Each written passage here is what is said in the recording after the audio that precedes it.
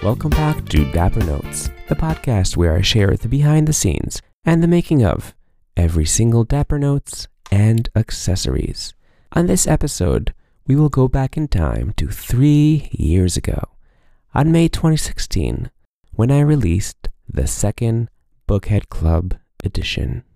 I will also share the tale of how I had a big mistake and a big problem in making this edition. I was pressed for time, and I was able to turn that mistake into an excellent Dapper Notes. This edition's name is Southern Fuel. It came on the heels of the very first Bookhead Club, where I started a subscription so that I will have to create a new pocket notebook every other month. I tied myself down to creating these notebooks because I wanted to be making them for a long, long time. At that point, I had a handful of subscriptions, which was very exciting.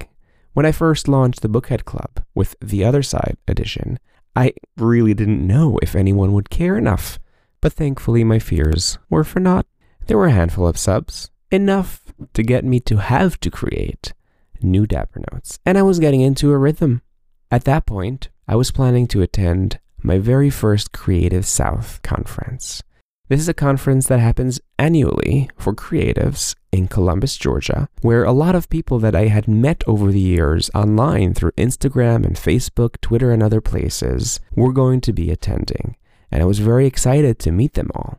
I also signed up to have a vendor booth in their vendor hall, and I was planning on selling both my Hebrew typography artwork and Dapper Notes at this event. At this point, I still had some of the Other Side edition notebooks left. Only a few, I think it was about 4 or 5, really not so many. And I had to create some stock of a new notebook, enough to sell in the conference. Now, I don't have a number written down of how many I made of Southern Fuel, but I believe it was somewhere in the 70s. At that point, the largest edition I had ever made.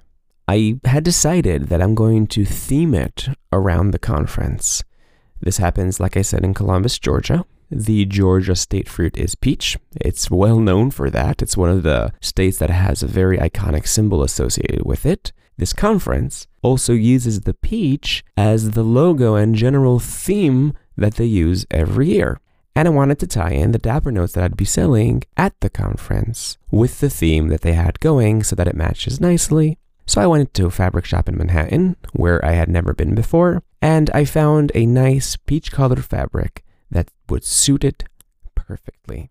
I also had, at this point, run out of paper for the inside of the notebooks. The single box that I was using up until then was from my original order that I had placed with my friend for the original venture of making notebooks under flat irony. If you're not sure what I'm referring to, listen to the first episode where I talk about the origins of Dapper Notes. The box was near empty, and I knew that I would not have enough paper to make as many notebooks that I wanted for this conference sale. So I, of course, placed an order with my printer, and I said, hey, I need another one. And I hadn't spoken to them in a few years. And when the paper arrived, because they kind of forgot what I needed, the sheets were only printed on one side. So there was a graph grid, if you will, on one side of the paper, and the other was blank. I called them up and I said, hey, you made a mistake. I need to have it printed on both sides. Actually, I'm making notebooks, and I need a graph on each side of the paper.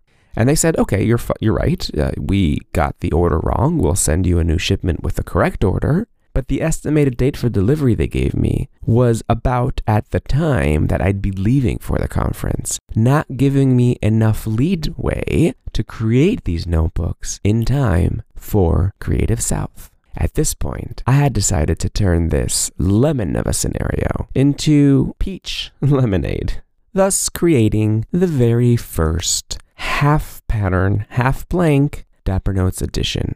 There were others later on where I used the same idea, but this was the very first one, born out of a mistake, a printing mistake that left me with no choice but to create a new kind of inner paper. I flew to the conference in time with plenty of notebooks in hand and a suitcase full of merchandise where I had all of my Hebrew typography prints and all the Dapper Notes that I had made for selling at the event. The flight took me through Atlanta, from where I took a tiny little charter plane into Columbus, Georgia, which is a city that sits all the way out west by the border with Alabama. The transfer was only about half an hour between getting off one plane and onto the other, which resulted in my suitcase with all of the merchandise not making it to the next plane in time. So when I arrived at the airport in Columbus, Georgia, I was waiting for my bag. All the bags came out, and it turned out that my bag wasn't there. So I had to leave my information with the courier at the desk there and hope for the best. I had none of my merchandise with me, and some of my clothing was gone as well.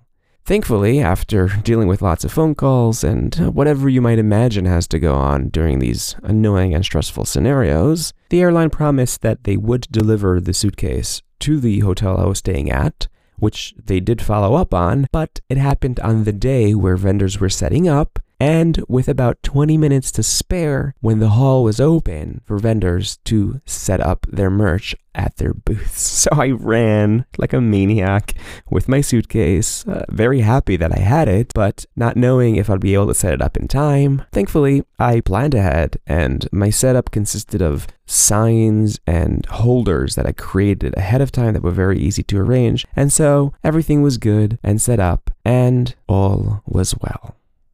Of mention is the fact that at the time, these were of course called Hebrew type books, and to keep with the Hebrew theme, I had created a single custom notebook where I wrote something on the front cover in Hebrew. Since I was presenting at an event, I wrote the word dugma, which means sample, and that is the notebook that I had out in the open that people can look at and play with so that they can see what Dapper Notes were like exactly. And that was a nice way to kind of solve the tying into the Hebrew business, so they all connected well, and also have a notebook that I knew people could handle without having to actually open packages and have them ruin good merchandise. The specs for the Southern Fuel Edition are, on the outside, there was a peach-colored fabric that was a very thin material, connected to a sky blue book cloth on the inside. There were, of course, 48 half-graph pages with a peach pit, also known as brown, thread finish. And that is the story of the Southern Fuel Edition. This week, I will be taking the Passover holiday break. I have an announcement up on the website on the top bar, and I'm also letting you know here that if you place an order after this Wednesday, which is April 17th, 2019, it will be shipped when I come out of the holiday break at the end of the month on Monday, April 29th. The podcast is also going to be taking a break. I will definitely not have an episode next week during Passover, and depending on how I feel when I come back from the holiday break, I may or may not have an episode the following week. If I'm good and well rested, there will be another episode in 2 weeks from today. Otherwise, there will be another few days until you hear the story of Lucy and Matan, which is the 3rd Bookhead Club edition. Visit dappernotes.com for the latest Veracruzana edition. There are still some available at the time of recording. You can get a single or subscribe to the Bookhead Club, where you save $15 and essentially get a free book for your 1-year subscription and half off the cost of shipping worldwide. This has been Dapper Notes.